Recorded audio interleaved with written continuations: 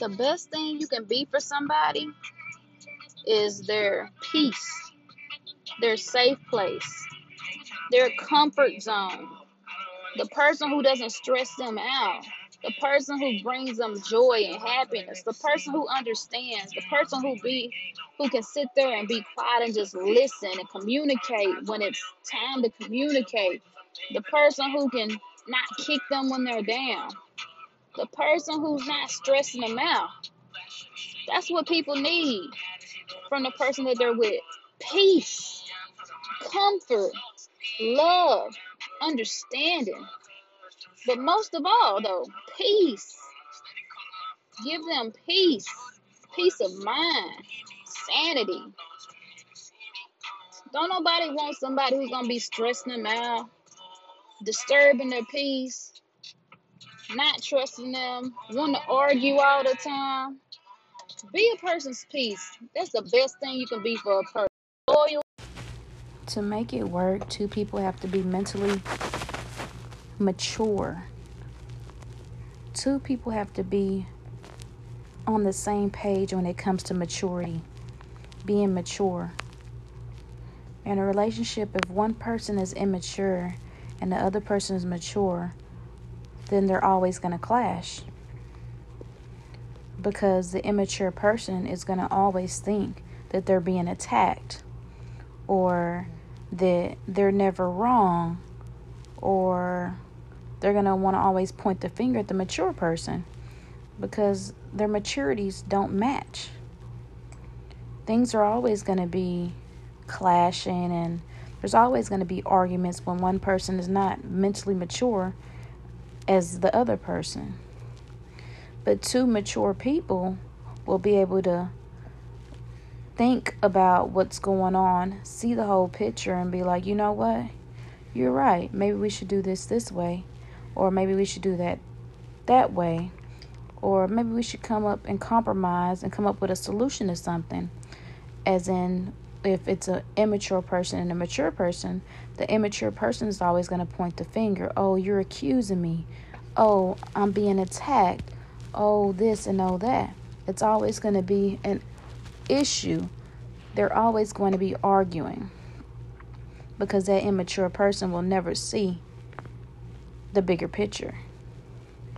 They still have a lot of maturing to do. So it'll always be unbalanced. You can't meet eye to eye and see eye to eye and compromise when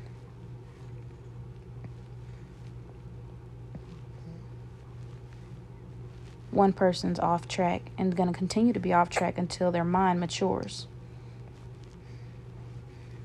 You have to remember that. It's going to be hard to be in a relationship with an immature person when another person is mature. And it takes people time to mature. It doesn't come overnight.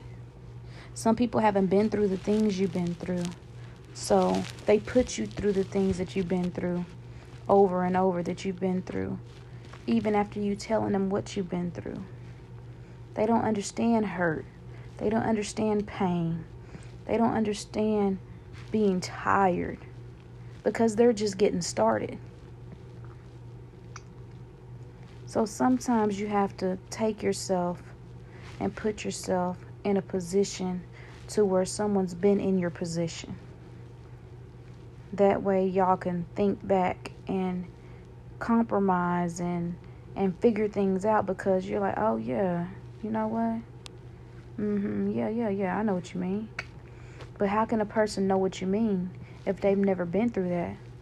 No, they're not going to know what you mean. They're not going to get it. So you might want to match yourself with a person who's gone through some things and been through some things and tired of going through some things, and that's ready to just, at least, nothing's going to be perfect, but at least put both of yourselves into something where both of your minds are stable enough to deal with the negatives that may come in your journey. There will be some negatives in the journey, but as long as there's two strong minds and two like-minded people mature people, you'll be able to get past those things. But you will never be able to move past things and work things out if one person's mind is not mature and not there. You will always have problems.